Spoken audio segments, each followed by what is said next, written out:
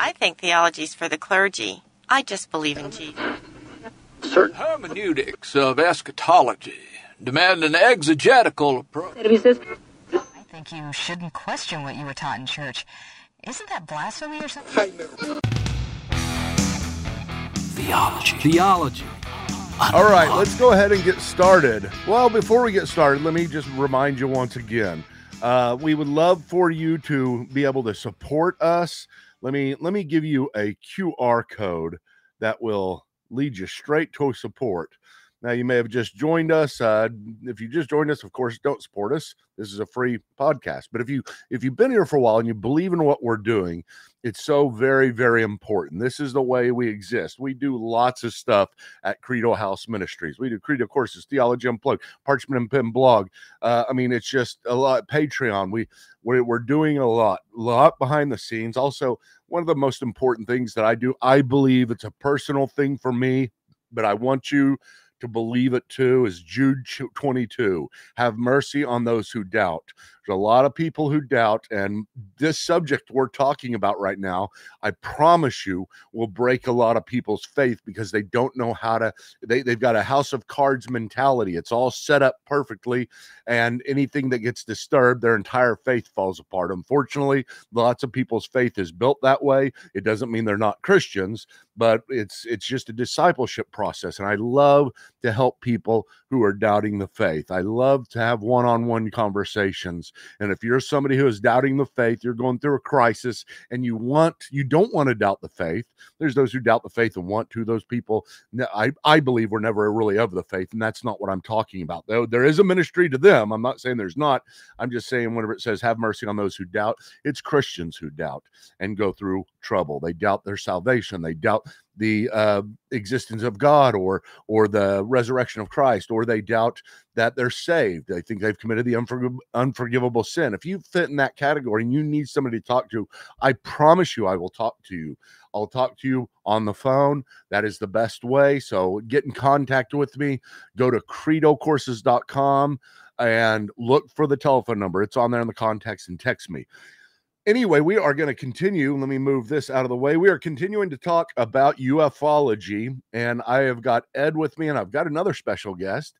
You probably remember Ed because he's been with me for this is the fourth one, and Ed, again, he went through the theology program.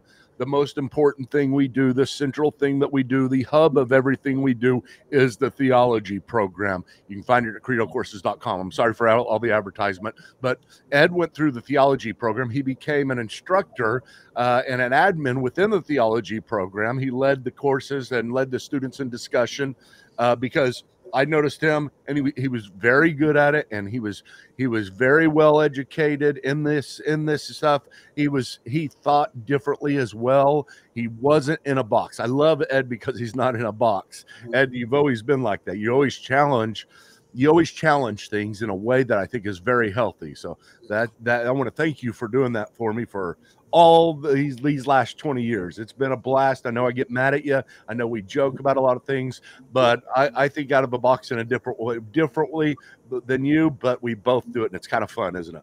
Absolutely. Okay, another one I've got is Carrie. Now, you're not going to be able to see Carrie's face because I just threw her in here just now. And so she's on here with voice. And Carrie also is a part of the theology program. You probably remember Carrie, though, because she's been with Theology Unplugged for a long time. And it's just been a little while since you've heard her voice. Yeah. And she agreed to come on because she wants to grill me and Ed about our weird views on what is going on, our weird views on the Book of Enoch, our weird views on the Genesis chapter 6, but in this case, weird also means correct, and so we're gonna let Carrie grill us. So, Carrie, it's really nice to have you. She was also a instructor in the theology program. She was in the same classes as Ed. Ed was a little bit before her, as he reminded me last time, but. But she has been around a long time. She's a familiar face. I don't need to introduce her anymore. But Carrie, it's great to have you. Thank you. Good to be here. Hey, Ed. Hey, Carrie. I'm ready to be called names now. Uh-huh. It's been a while. we all three are very good friends, and we have fun Yeah. with each other. Yeah, absolutely. But Carrie, listen, we went through all of our stuff. You listened to it all. I saw about 100 questions coming. I tried to get a few of them up there, but I thought it'd just be great to have you on. And the audience, you guys can also. This is a question answer session, so we're going to do our best to get to them. But we're going to also just have Carrie kind of represent the rest of the people and the questions that they may have that we may miss, and we need to fill in. And so, Carrie, give us your questions so we can show you the right answer.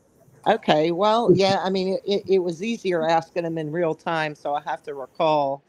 I'll go to the one that I like, the most recent one, with respects to the sons of God. You guys were talking about that, and you mentioned, in the Masoretic text it says the sons of Israel, and the Dead Sea Scrolls it says the sons of God. Perhaps you're thinking that with the Masoretic text it was kind of meant to smooth out the text because it was difficult. My question on that, though, is what would keep you from believing that those two terms, the sons of Israel and the sons of God, are not simply interchangeable terms?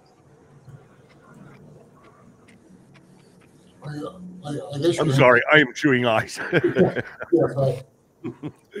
Okay, Carrie. Let me start off by saying, yeah, that's a really good question. Okay, that really is. It's something that gives me pause, and I think you could be right, because I think in some sense the sons of Israel are called this, but I just think it has to do with the context of things and what's going on. And so you've got the context in the many places that it says sons of God. The sons of God, yeah, it seems to be referring to heavenly beings in each one of the contexts. Now, in each one of the contexts, I guess you could say it's referring to people, but it doesn't flow as naturally because it is a different term. It is something that is a designation that is different than what we see in other places, where people are called people, or the sons of Israel are called the sons of Israel, and then it jumps in with this new thing, the sons of God. And if it's not something different than Israel, it's very hard for me to explain why it didn't qualify that, well, we really mean Israel. Yeah, and also, and Michael made the biggest point, right? That it says sons of God, 1,400 years before it says sons of Israel. So, I mean, in the Dead Sea Scrolls are a couple hundred years before Christ, and it says sons of God there, right? So when you take that, you just have to go with, as Michael said, the oldest. That's Okay. one of the main things. Right. The other thing, and real quick, one other thing is, in chapter 11, we don't even know Abraham yet, right? Let alone Israel. So Sure. Israel used as the sons of Israel before Israel's even called is a little bit odd. So Okay, that's fair. But again, I mean, let's just ultimately get down to the meaning of that. The sons of Israel are essentially God's chosen, right? We're understanding that these are people that are chosen of God. They're righteous. They are of God. And it could be, and this would be me making an assumption that the sons of Israel was just an extension of the sons of God.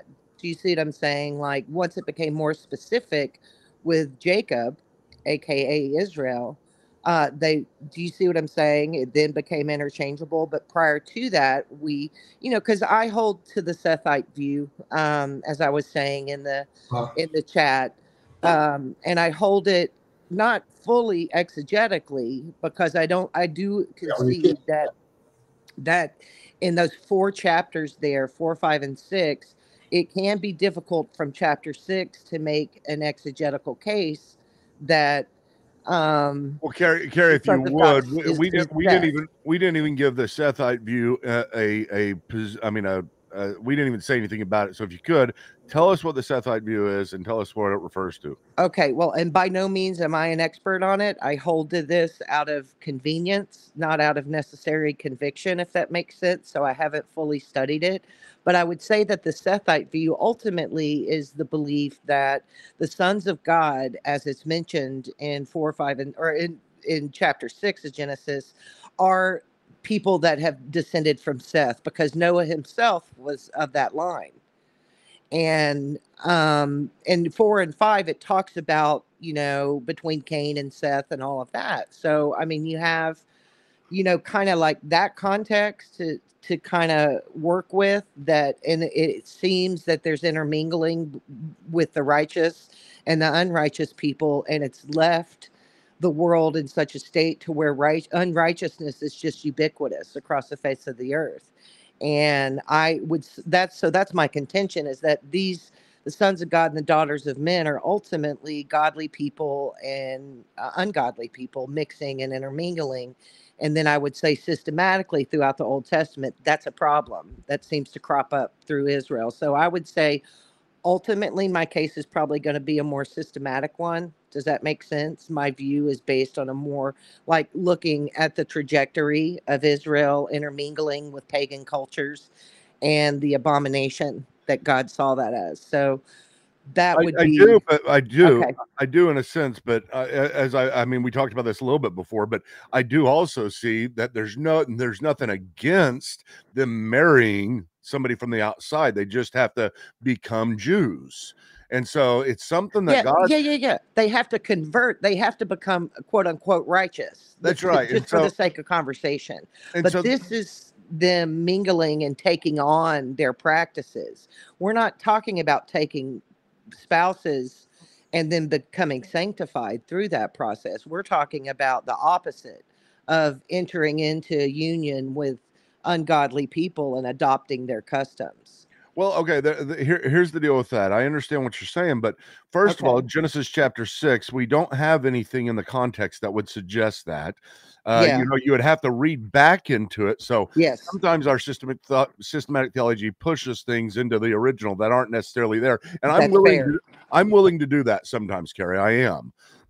Because I think that the Old Testament will accommodate and build, and then we could see more clearly as we look through the lens of the New Testament. We can see the Old Testament. We do have to make some updates, so some upgrades in our understanding, and that could be true in that sense. I just don't see this in the context. I think it seems to be very clear. It stands out that the sons of God saw that the daughters of men were beautiful, and so there's something different about the daughters of men. Now you'd have to assume that these people of Seth, these ones that came from Seth, are maybe a different race or so. I don't know what it would be, but something about them was really pretty. They didn't just intrigue them in the way that they lived or anything. They were really pretty, and it makes more sense to me for these other beings to look down and see that girls were beautiful in general.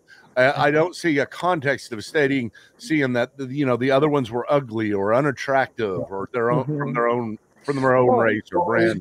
I mean, that could just be their allure, though. Okay, but how do they make them feel them?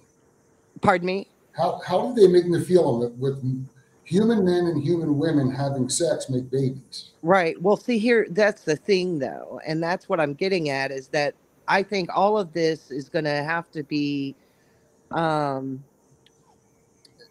it is coming from the assumption that the Nephilim are some sort of hybrid mix of angelic and human. So you're having to essentially, and I don't mean this in any way like to be combative, but I think it's begging the question that the Nephilim are in fact hybrid, and I don't know that they are.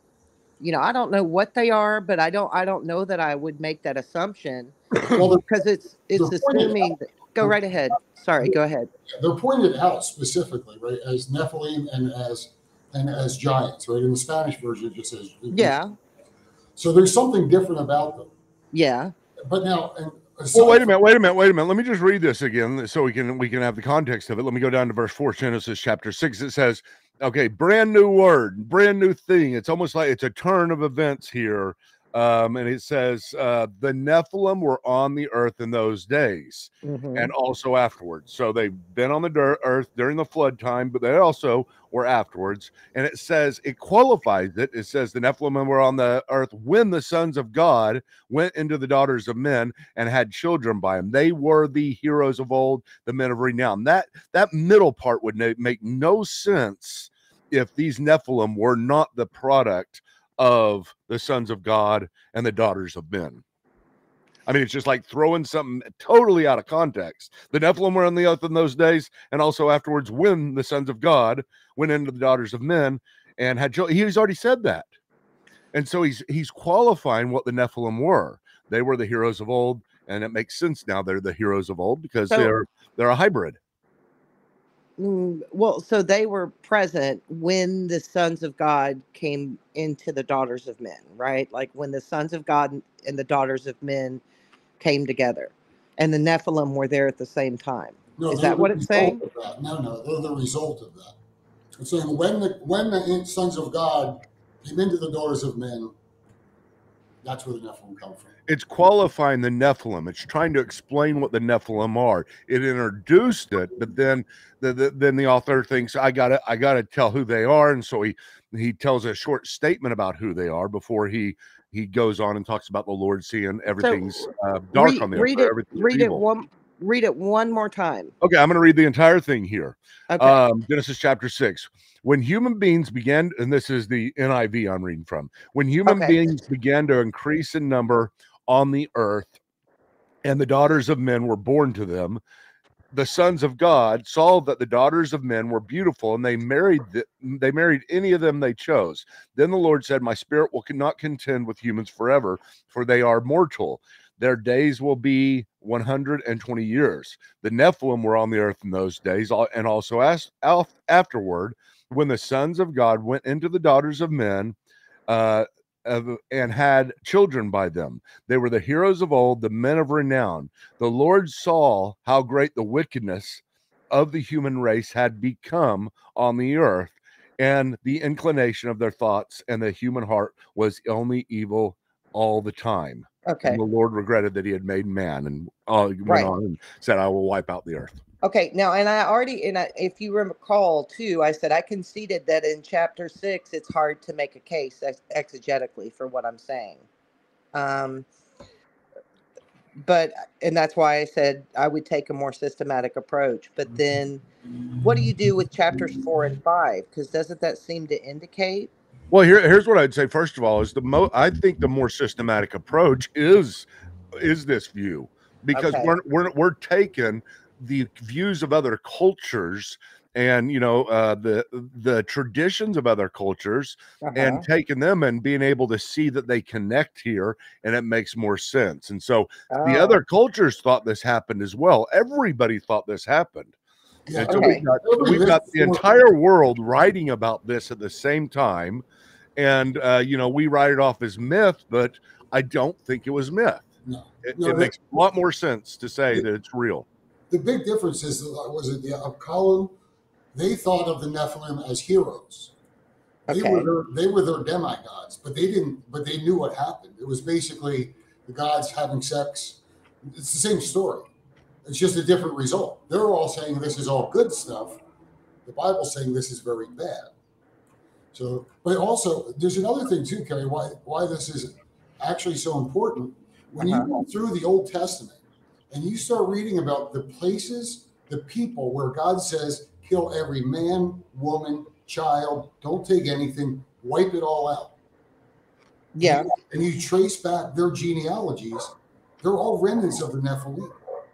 That's why Joshua destroys some of the Nephilim. David destroys the Goliath, who is a leftover of the Nephilim. So it's really important, because when you have those weird stories, you're like, man, God's really mean, right? He's wiping everything out. And when they don't wipe everything out, these people pop back up. The Philistines pop back up, right? Goliath, because they weren't wiped out before that. Right? Goliath, the Philistines, I think, came from the Rephaim, but I could be wrong about that. So it kind of gets God off the hook a little bit. No, it explains why sometimes he killed everything, and sometimes they're allowed to take slaves, and things like that. Okay. And sometimes they're wiped out. And it also, and even in the New Testament, when Paul is talking about, Paul's talking about the head coverings, right? Yeah. And at the end, he says, or not even at the end, but he says, because of the angels. Well, what's he mean by because of the angels? Like, I don't want this happening again. We don't want the angels lusting after women again. It's the only reason that makes sense. Well, no, I think with that head coverings, they're looking on. And, well, I mean, I don't know. Well, they are looking on, but what are they doing? They're not seeing a sign of authority over you. Yeah, I think maybe they're observing the hierarchy God's put in place between. I don't know. To go into that. But if it's the sons of Seth all the way in the beginning, why the whole thing's really about appropriateness too, right? Actually, Heiser has an unbelievable podcast about that topic and how it relates back to the Greek medical practices and thoughts at the time. Okay. For that whole head covering thing.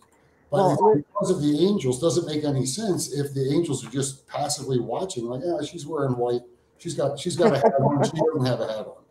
Right. Well, that's fair. Oh, she's hot.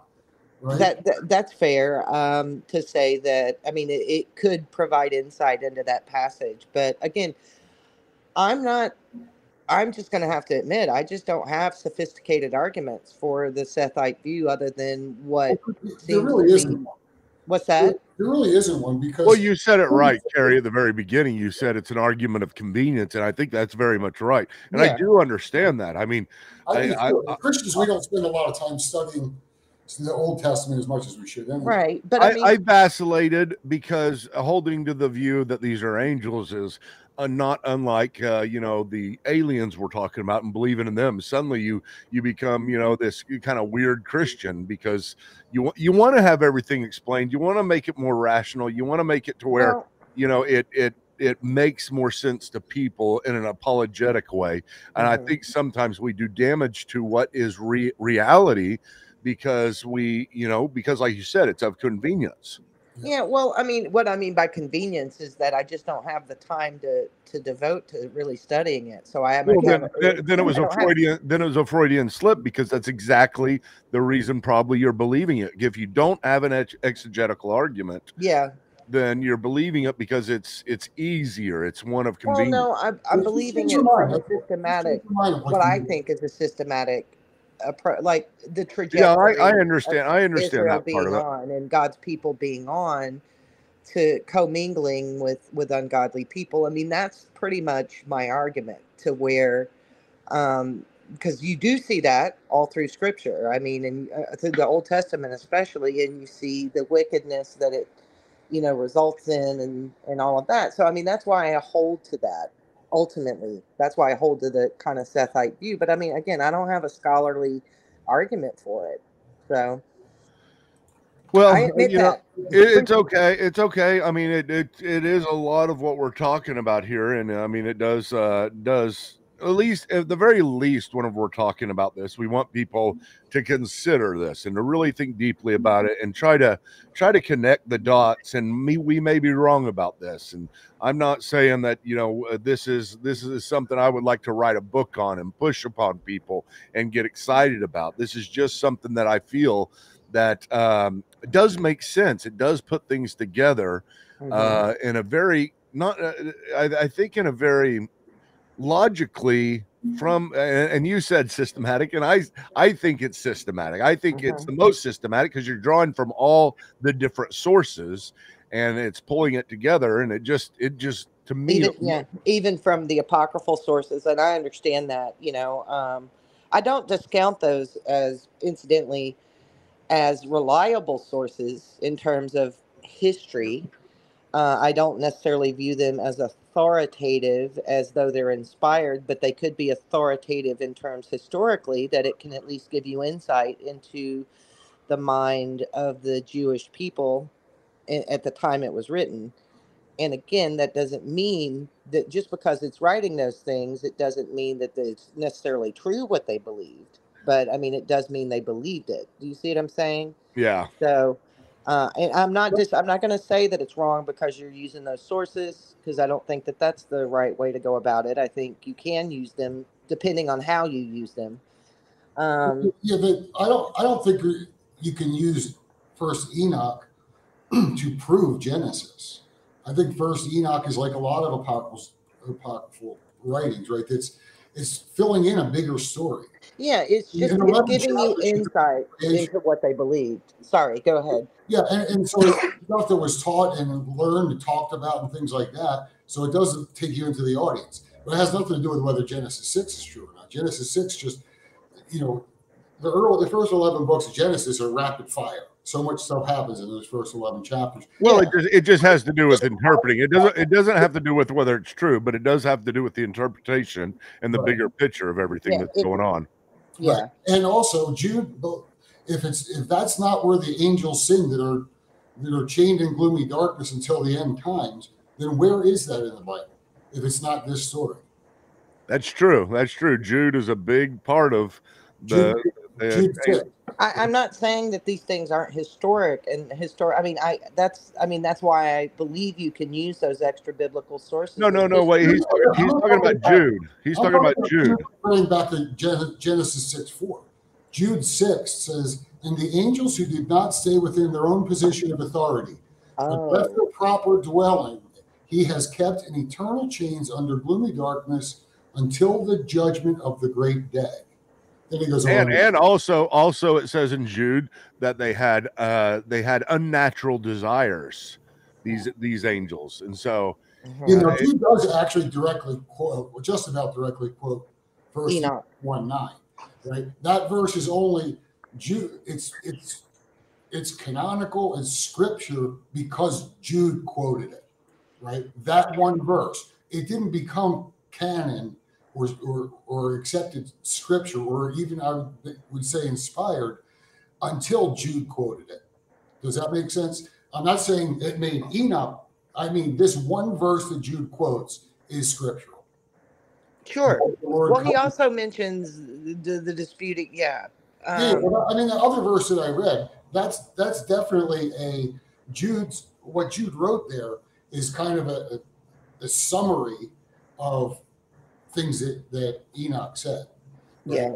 But that doesn't mean you don't need Enoch at all to believe that Genesis 6:1-4 is talking about. No. I'm not saying that, but I'm saying that if, like Michael had mentioned, he's taken a systematic approach, and so in bibliology and hermeneutics is part of, exegesis is part of the system, right?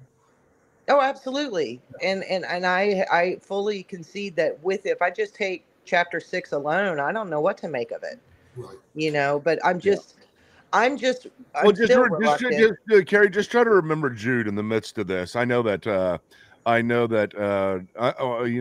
we could be wrong, but it does fit very well in a biblical theology and a systematic theology and all the way across. It just doesn't fit very well from the standpoint of the way it feels. I'm not saying you're going off feeling, but I do understand how hard it is to do that. And, it's easy to think, I know you would not believe this, but it's easy to say, yeah, maybe a donkey didn't talk, and the snake didn't talk. That's the thing. I'm not discounting angel human hybrids because I think it's preposterous. I'm not convicted. I don't have a conviction that that's what the total witness of Scripture would have me believe.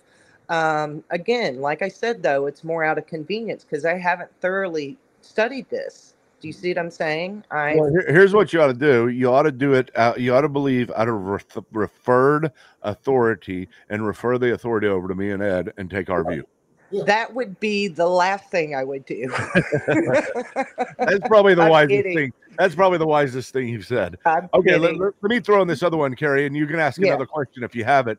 But this is from Chip.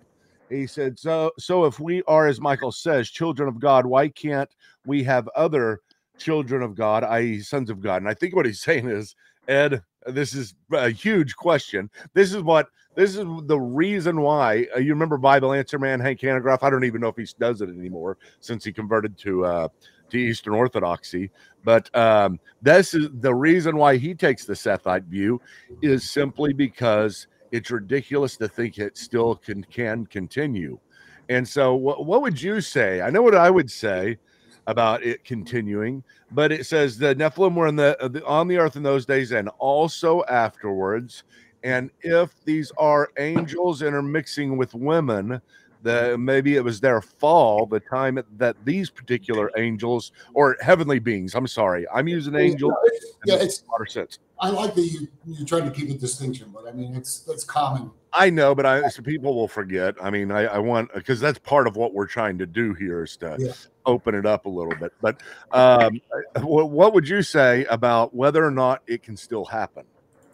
No, I absolutely believe it can still happen. I believe it. I believe it's part of the great deception that's coming, the great delusion that's coming. Will it actually come? Isn't that funny that you can say that? I mean, I don't know why I think it's funny. You say absolutely, yeah, it can happen. I mean, it's like you say absolutely it can happen, and then you're like, oh yeah, I guess it can. You know, but beforehand you're like, this is preposterous. I mean, how can this be true? Then you would have to say it still can happen today, and you say, yeah, of course it can. And then you're like, oh yeah, okay, well maybe it can. I didn't even think about whether it could. And again, it's like this emotional response we have to it. And I'm only saying that because that's what I have. Right. And to be able to say that with such casualness really does, and it really does to me just all of a sudden say, whoa, yeah, wait a minute, it can happen. I mean, of course it can. It's possible. I mean, as long as spiritual beings are still interacting with the earth, and as long as they still have free will, it can happen. Well, here's the problem that I have with it happening, though. Okay, let me play the other side. It seems to be in Genesis chapter 6, where you have the men that are evil. There's a couple of things that are referred to as to why the flood comes. There's only evil in the hearts of men continually, and these angels intermixing with humans and producing Nephilim. Those two things seem to be the instigators. And so you say, okay, are they both the same thing? Or are they different things? And which one did one of them have priority and one of them was the main reason? Did God destroy the earth because the Nephilim were there, or did he destroy it because people were evil? And then we'd have to say, wouldn't we, that it wasn't, I mean, it may have been partly because the Nephilim were there. Maybe it was the proliferation that was going on. And what did they have, like life rafts or something then? Well, because if God was continuing to but it can happen again. Destroy the Nephilim and blot them out with was there a remnant? Because the only people that survived the flood, to my knowledge, were Noah and his family. Yeah. What if they weren't people? You don't know, right? You really don't. What happened? But anyway, Kerry, I don't believe any of them survived the Nephilim, but I do believe that it continued to happen. Oh, but you're saying that, okay, so the Nephilim were wiped out during the flood. And those certain angels, but then it kicked up again. It kicked up again when the sons of God came down and started messing with human women. Right. So yeah, no. They did that. They did that with human women first, and they still did it afterwards. That's what it says, and also afterwards. And so you have these angels that are eventually. We don't really know when they're eventually put into a prison, according to Jude, a holding tank until judgment. And it doesn't necessarily mean that at the time of the flood, he put them in there. He could have done it, he could have done it a week later. He could have done it 30 years later, 100 years later. Eventually, he did put them in there. And maybe they kept on doing this. Or Carrie, maybe he put these angels that rebelled, this group, and they had a leader. And I mean, if Jude is right, it's very detailed about who these angels were, what they taught, that kind of stuff. Or excuse me, if Enoch's right, it's like a holding cell type thing. Yeah. Being trained and all that kind of stuff. Right. And so this is a group that followed a certain angel, or again, spiritual being, and they go and they're in the holding tank, and then afterwards, did other angels do it? And at first you want to say, oh, that's ridiculous, but again, it's kind of like, yeah, why not? Right. I mean, do we have a rule that there's only is there something in the Bible that says the angels fell and it was over for them, they don't fall anymore? Right. There was only one fall, and it was within this little small time period of a month, and this year, and then after that the fall of the angels was over. Or was there more than one fall, or can there still be a fall of angels today? Okay, so here we go. Let me get this straight. All right, guys. So the Nephilim are angel human hybrids. Yes, they were the giants, all that kind of stuff. Yes. Yeah. They were wiped out during the flood. Correct. Yes. Those particular ones that were alive. Anyone that was alive was wiped out. Okay. But there was also Nephilim afterwards. But you're saying that it happened again. Yes. I'm saying there were Nephilim afterwards. That's what it says. You can either say they survived. Some people do. Some people say they filled caves and stuff. Well, I think they were probably rock monsters that Russell Crowe fought, but that's another day. That's another conversation. Now, is that a position of convenience, or do you have exegesis to back that? Well, that's my Hollywood hermeneutic. My biblical interpretation is informed by my movies that I watch. I'm joking. So at any rate, so I'm just trying to understand. So the Nephilim were or maybe they weren't wiped out.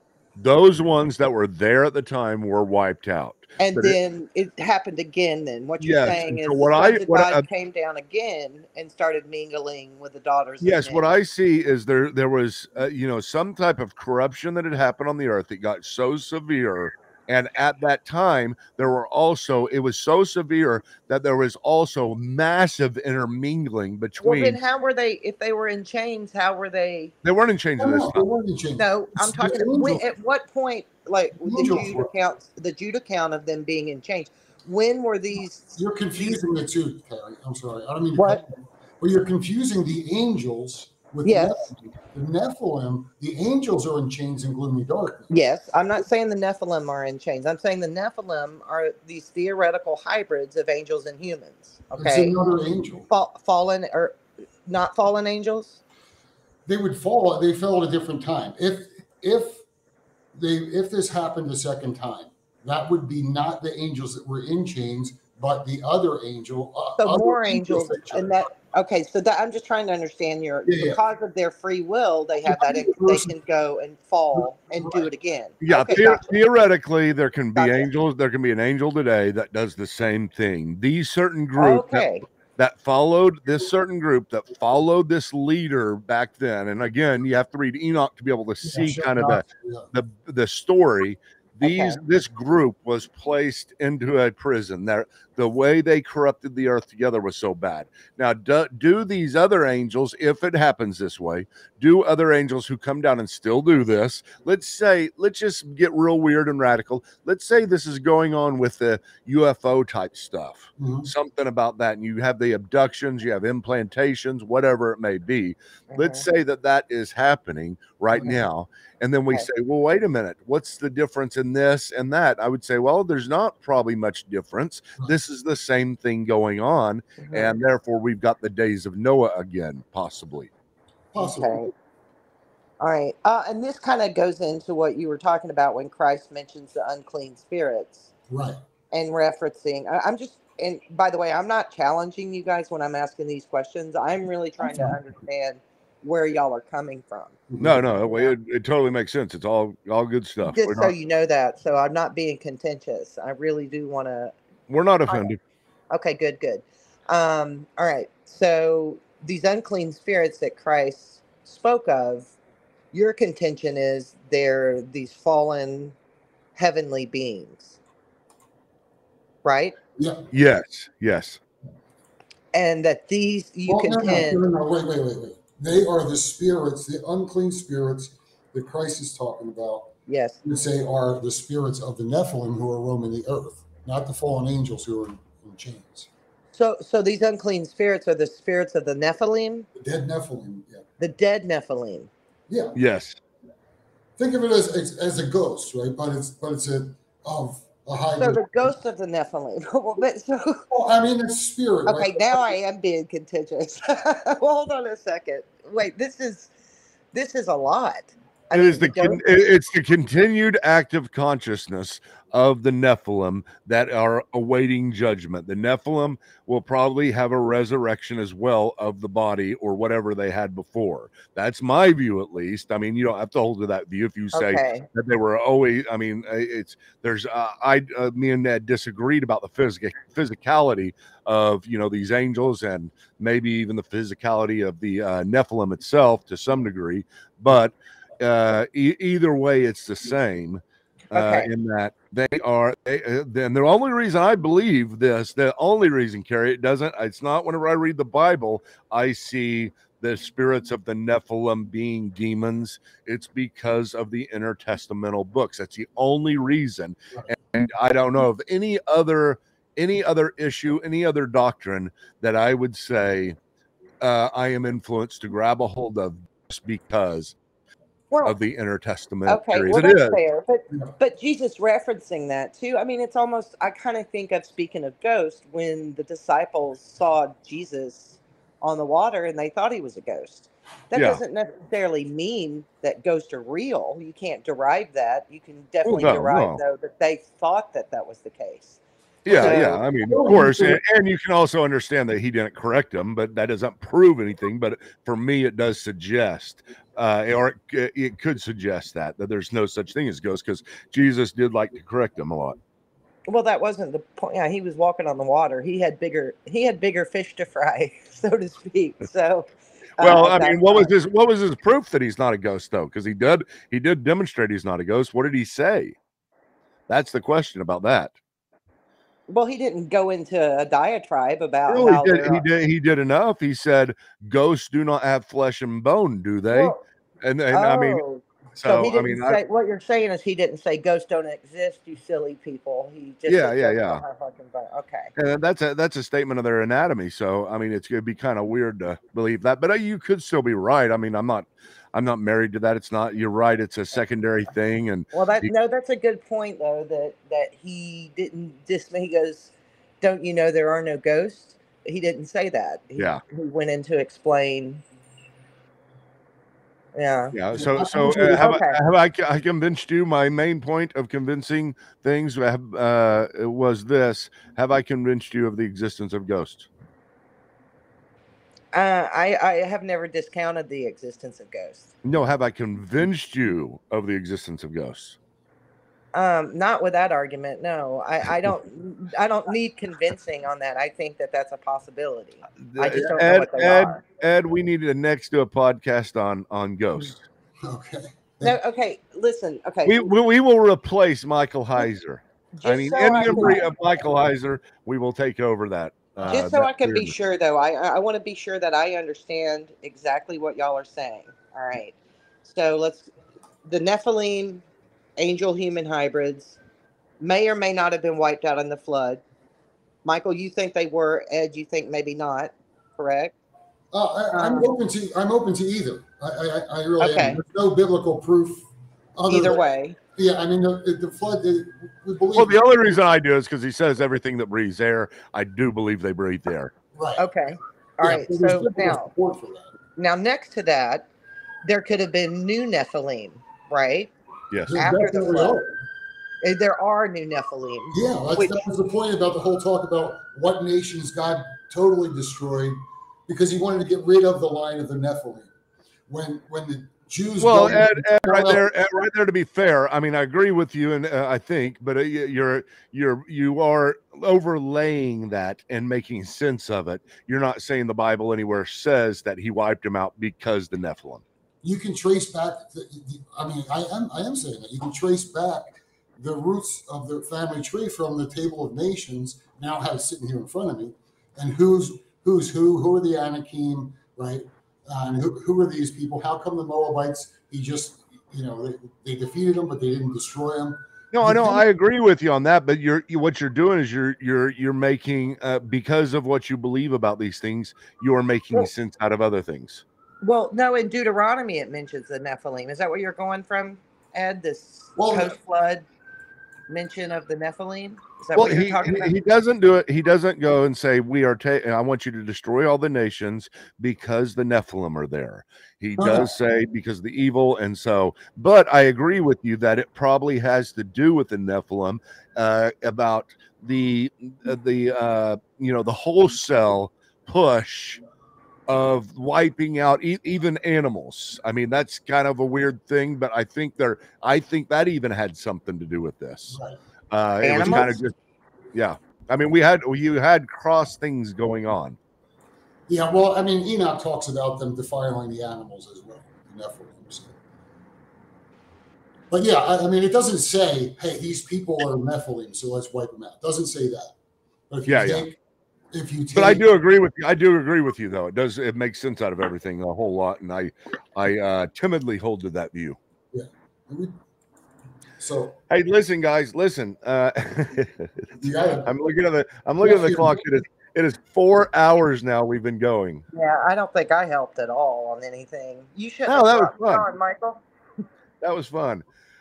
Ed, thank you for showing up. Carrie, thank you for showing up. We had a blast, and we are definitely going to do this again soon. Well, I don't know what we'll talk about. Maybe we'll talk about ghosts sometime. But again, just like before, I don't want to be known from this stuff. But again, this stuff is going on right now, and I think we'll keep on pushing. Maybe we can talk about the philosophical naturalism that's kind of at play in our culture with respect to aliens. Maybe that'd be a good topic, because at least I could talk about that. I know. Here's what I do know. Probably is gonna. I'm 99% sure within the next month there will be another big thing about aliens, if the pattern is going the way I think it is. So be sure to keep on watching this. Subscribe to us because I bet you we're going to be talking about this again, and we're going to try to put it in in a biblical way. I love Carrie. I love Ed. I'm so glad they joined us, and I'm so glad you joined us. Please come back and just know you are the reason why we exist, not simply because you support us, but because you are on my mind all the time. This is all I want to do is teach. I've been doing it for 23 years now, 24 years. And this is all I want to do is teach this stuff. And God has been so kind to me and let me teach people in this way. And it's a ministry.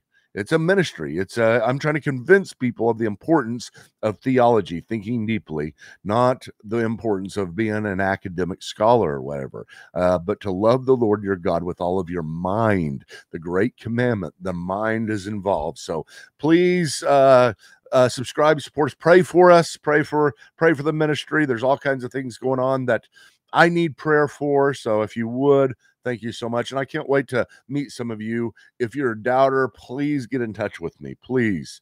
I know that this is kind of a random one to put at the end of this, but I just always want to throw that out. Have mercy on those who doubt. Please get in touch with me. Go to credocourses.com, find the phone number, and text me. Just go to find the contacts. Also, patreon.com. Once again, I won't push that, but see Michael Patton. Patreon, see Michael Patton, and then you can support us. But we will see you next time.